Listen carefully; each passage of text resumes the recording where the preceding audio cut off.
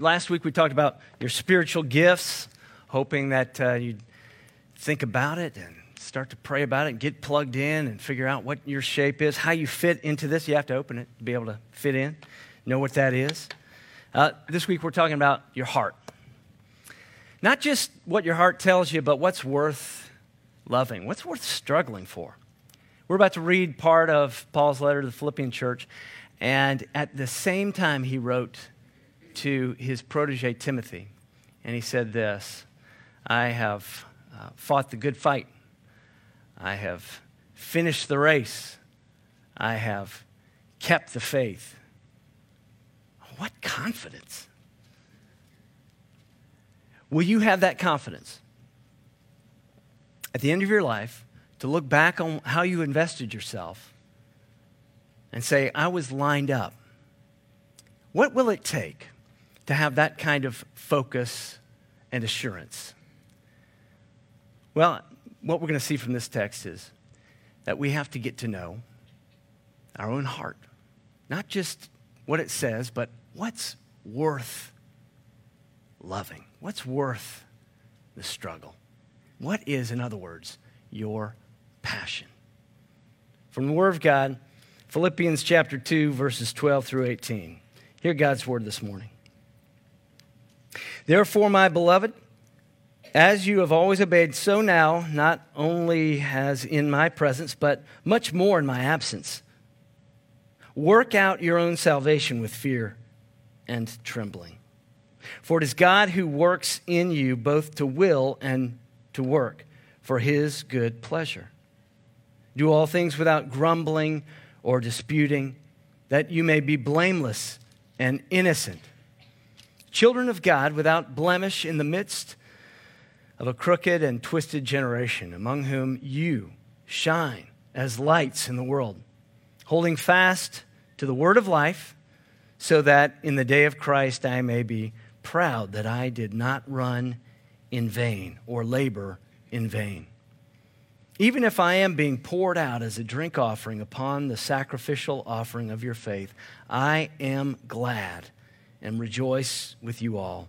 Likewise, you also should be glad and rejoice with me. May God bless us through this, his holy word. Let us pray.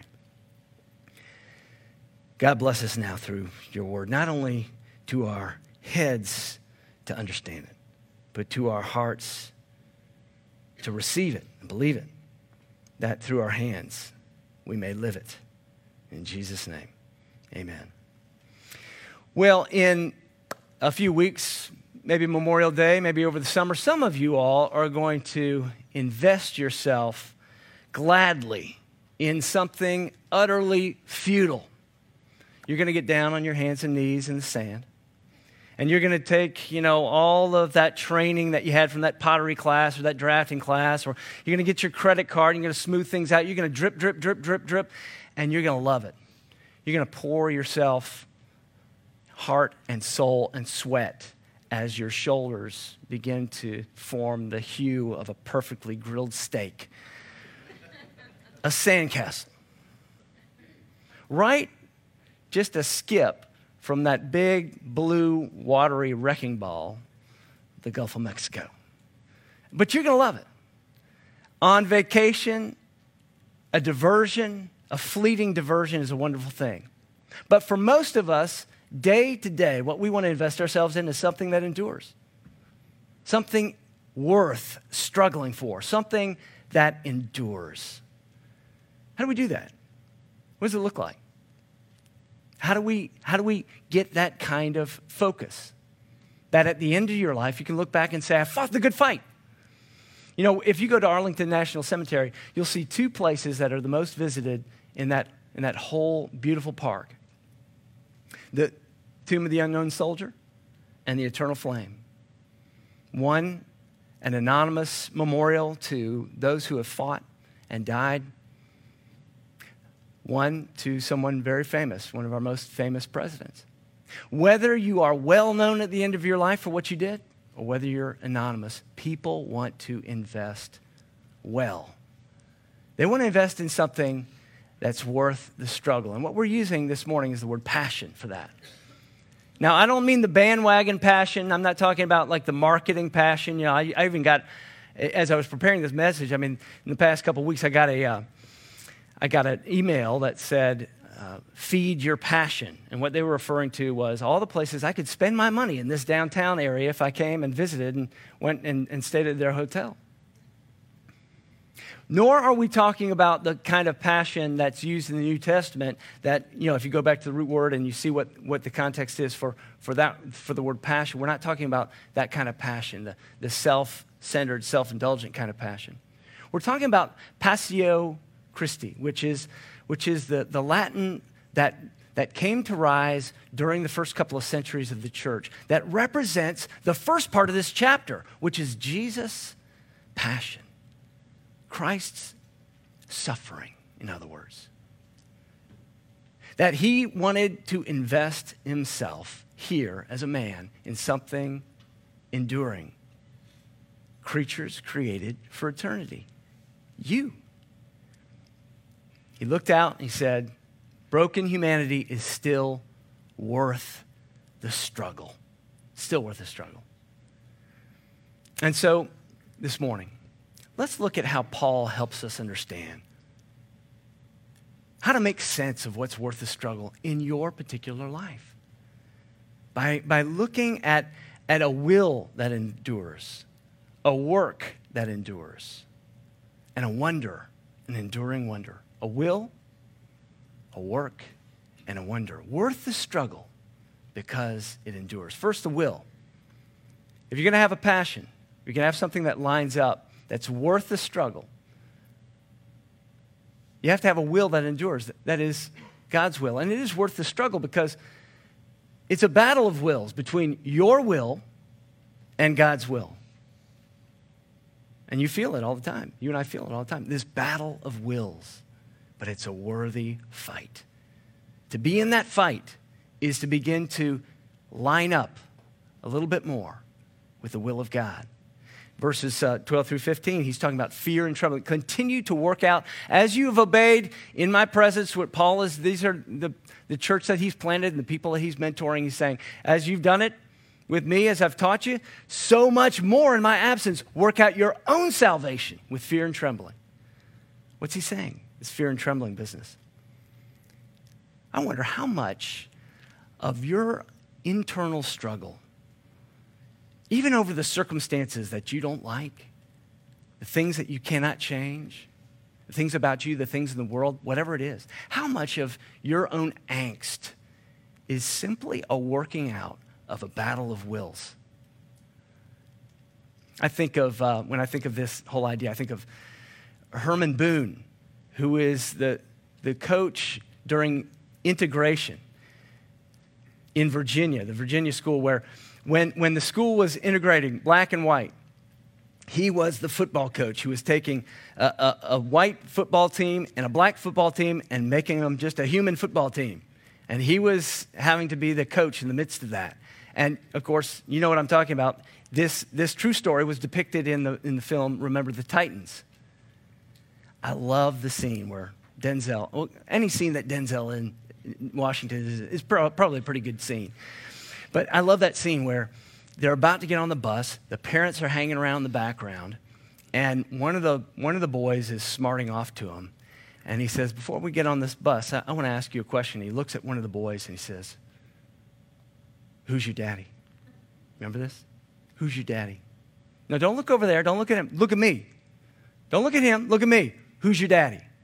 And you can see it on his face, the struggle, right? The battle of wills. Who's my daddy? How do I get out of this, right? Because I'm the boss of me, right? I want to be the boss of me. That's the battle of wills. Philosopher Kierkegaard talks all about this battle of wills in his most famous treatise called Fear and Trembling. And it centers on Abraham and Isaac. That scene where, that episode in Abraham's life where he's asked to take his son, his only son, up on Mount Moriah and sacrifice him to obey the will, the word of his heavenly Father. The struggle, internal struggle. He's showing Abraham who he is. He's showing Abraham who's really in charge and what's good for him. To have the order, to have his loves, his desires, his deepest desires reordered by God. But he's showing him and encouraging him. He's beginning to get it. And see, this is why Kierkegaard says this in that treatise. He says this, he says, Christianity did not come to establish just a list of heroic virtues, but to remove self-centeredness and to establish love. How much of your angst in life, how much of the struggle that you have over your circumstances, over the things that won't change, over your misgivings about your own direction, over the things you wish you had accomplished that you haven't, over the things of your past, how much of that angst is simply a battle of wills, and how much peace and assurance would you have if you began to line up with an enduring will? An enduring will that's worth the struggle because it is God's will. Continue to work out your salvation with fear and trembling. Second, if we're going to understand our passion, if we're going to be able to stand at the end of our life and say, I've fought the good fight, I've run the race, I've kept the faith, we have to understand how we're at work, in our roles, whatever we're doing, that we have a work that is enduring because it's pouring ourselves out into the next generation. Not just pouring out to give them the fruit of our labor, but pouring ourselves out, listen to this, in such a way that we see fruit forming in them. And this is Paul's point in verses 14 through 16. Didn't jump out at me right away, but after I read a couple of commentaries on this, I was convinced that he's making an allusion. Paul's making an allusion here to the 40 years in the desert. The Israelites did not have to wander for 40 years. At Kadesh Barnea, they could have gone right into the promised land if they had obeyed the will of God first. But they grumbled. Let's go back and let's look at these couple of verses again. Do all things without grumbling or disputing, that you may be blameless and innocent children of God, without blemish, in the midst of a crooked and twisted generation, among whom you shine like lights in the world. He's looking for the fruit of their life, and he's seeing it. He's comparing them to the generation that wandered in the wilderness, grumbling over the will of God. If you're not convinced that this is an illusion, you just hang on. By the end of the sermon, you're going to see there's another reference in here that is just so clear. He is comparing them, or really contrasting them, to that generation that had to wander, not the one that crossed the Jordan and entered into the promised land. He's saying, you are like that second generation. You're shining in the midst of the wandering in the wilderness. He's affirming their fruit. That's why I think The Giving Tree is a little off. You know that book, The Giving Tree by Silverstein, a children's book where there's a tree that gives everything away, right? At first, he's saying to the young boy, so there's a boy and his tree, and they have a special relationship. And every time the boy needs something, he goes to the tree. He wants to build a house, he goes to the tree, right? He wants to have a boat, he goes to the tree. And pretty soon, there's nothing left of the tree but a stump. And the boy is at the end of his life, and he sits down on the stump. And that's kind of the punchline. It seems sort of sweet, except the whole time, you're seeing the tree give and the boy take and take and take. Now, from the illustration of the tree's standpoint, that's unconditional love. It's somebody just pouring themselves out. But Paul's saying, I'm going a step further than that. I want to see fruit in your life. I love this definition of love. Love is the accurate assessment and the adequate supply of someone else's need. Let me say that again. Love is the accurate assessment and the adequate supply of someone else's need. Now, that doesn't mean that I'm always just giving somebody something that they want, and then that's the end of it. But what do people really need, right? I mean, if the giving tree, for example, said, if I really assess the situation here, I would see that I'm just letting someone take and take and take and take and take, and I'm participating in a non-reciprocal relationship, and one in which somebody is just taking advantage of me, and it's not good for them. It really is very much like a conversation I had recently where a pastor in town, across town, who has a ministry, wonderful ministry. He's supplying clothing and other necessities to people who can't really afford them. And he was telling me that there was some grumbling going on, that he didn't seem to have what they wanted. And I said, well, you should start to charge them. He said, what? I said, no, really. You should charge them at least $1 or $2 for whatever people are getting. I mean, when somebody just gives me something, right? I don't know that I don't have skin in the game. How much do I value that thing? But when I have been given the opportunity to have a little bit of dignity in the exchange, right? And that's when I kind of got his attention. What if you charge them a couple dollars for whatever it is, and then let them have some dignity in the midst of this? He said, I see. Now, this hasn't come from me. This has come from Bob Lupton, one of my mentors. He's been working in the inner-city for about 45 years, and just believes, look, we need to love people in such a way that elevates them, right? Not just meets the need, and that's the end of it. Not just pouring out our fruit, but looking to see the fruit develop in the next generation, the people that we're trying to help. R.G. Letourneau, with his own children, had this same kind of attitude. You know, he some of y'all recognize that name. I mean, he was one of the guys, one of the industrialists who just earned hand over fist big bucks. And at the end of his life, he didn't just give it all away to his children. I mean, he set them up for them to be able to do the things that they wanted to do, that they were passionate about, that they felt called to do. But he wasn't just disabling them by pouring out all of his fruit. He wanted to see the fruit in their life, and then he wanted to put the fertilizer and the water on that fruit. And this is how he put it. He said, I'm not leaving the world to my children. I'm leaving my children to the world. You see, this is what Paul is saying. That if you and I are going to have a sense of focused passion, if we're going to invest and struggle, have something worth struggling for, have something worth suffering for even, as Christ did, then we need to look to the next generation. We have to have a work that invests in the next generation, looking to see them shine, looking to see the fruit of their life, not just giving them ours. You know, because the passion of one generation can become the duty of the next generation and a burden to the third. We have to look to see their fruit. That's a work worth struggling for. And finally, this, the wonder. Don't you want an enduring wonder? I mean, just the wonder that you are involved in something that endures. Just the wonder that you're included in a work that God calls the reconciliation of all things to himself. Creation, fall, redemption, consummation.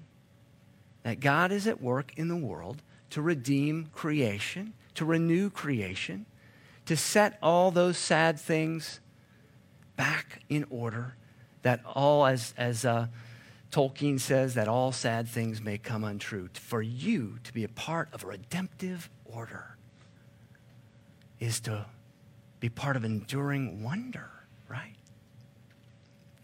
Verse 17, he says, I'm being poured out as a drink offering. Let me just read this again. He says, even as I'm being poured out as a drink offering upon the sacrificial offering of your faith, I am glad and rejoice with you all. What's going on here? Well, in the Old Testament, there's a place where there is a drink offering, and it's in Deuteronomy. There's not a drink offering during the time when they're wandering in the wilderness. Can you figure out why?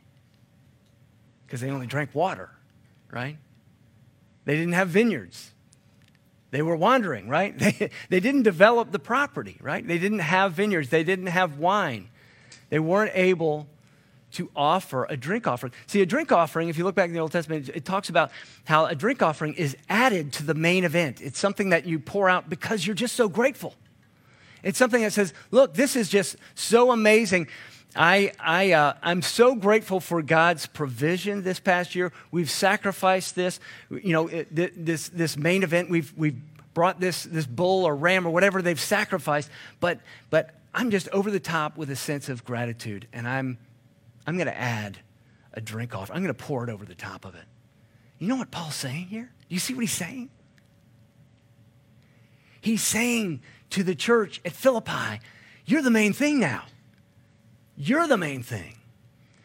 It's your sacrifice. You look back to the early part of this chapter, and it's talking about Jesus, who, being in very nature God, did not consider equality with God as something to be grasped, but he humbled himself and took on the nature of a servant. And being found in appearance as a man, he humbled himself and became obedient unto death, even death on a cross. Why? Because he looked out and he said, even this broken world is worth the struggle. And he's saying, now you. I see it in you. You're shining in a crooked and grumbling generation. I see the fruit of your life. Now you're the main thing. And even if this is the last letter I write, even if this is the last bit of breath in my lungs, I will gladly pour myself out in praise and thanksgiving for what God is doing in your life. Do you see what he's saying? He's saying, you are children of the promise, children of the promised land, children who crossed the Jordan. You've crossed the Jordan. You're in the promised land. You have received that. He's assured of their salvation. And it is his joy and wonder to be a part of something that God has done through him. As George MacDonald, who C.S. Lewis says is his master, George MacDonald opened up C.S. Lewis's whole imagination. Up until that point, he was writing essays, and George MacDonald was the fiction writer that captured C.S. Lewis's imagination. George MacDonald said this. He said, Jesus did not come to suffer so that we would not suffer. He came to suffer so that when we do suffer, our suffering would be fruitful like his. Or in shorthand, Jesus didn't come and struggle so that we would not have zero struggle, but so that when we struggle, we could become like him. Now, for you, what specifically is your passion in this last couple minutes? How do you find those specifics of something worth the struggle, of lining up with the will, of having a work that points beyond yourself, of being part of the wonder of God's recreative work? Well, 3 questions, just take-home questions for you. First is this: did you have a burden as a child? Just something that has stuck in your craw, that has never left you? You might just sit down this week and think, when I was growing up, when I was coming of age, what were the things, what were the senses of justice? What was this sense of dream that I had? Justice or dream? What when I was coming of age or along the way? What burden have I had for this world? Second, what along the way have you tripped over and said, I've got to do something about this? There's just something, I've got to take on this demographic, or whether it's the issue of adoption, whether it's the issue of people who are in jail. We've got people who are visiting the jail every week here. Whether it's the teenage years and all the angst and difficulty of that. What have you tripped over? And God is just whispering to you, plug in here. And finally this, how has the experience of grace worked a redemptive turn in your own life that you just need to pour out for the sake of somebody else? It might be risky, it might be vulnerable, but how has God worked in such a way that has turned something bad to the good in your own life? 3 questions that can get you plugged in to something worth the struggle. Because as George Bernard Shaw says, yeah, I know George Bernard Shaw. Some of you know who that is, right? Even a broken clock, people. Even a broken clock. He said this. This is the true joy in life. Being used for a purpose recognized by yourself as a mighty one. And being a force of nature instead of a feverish, selfish little clod of ailments and grievances, complaining that the world did not devote itself to making you happy. A will, a work, and a wonder. Let's pray. Gracious God, our Heavenly Father, how we thank you that you have indeed included us. When you called us to follow, you called us to respond. Help us, O Lord, to respond knowing our shape, our spiritual gifts, our heart, our abilities, personality, and experience. Through Christ we pray it. Amen.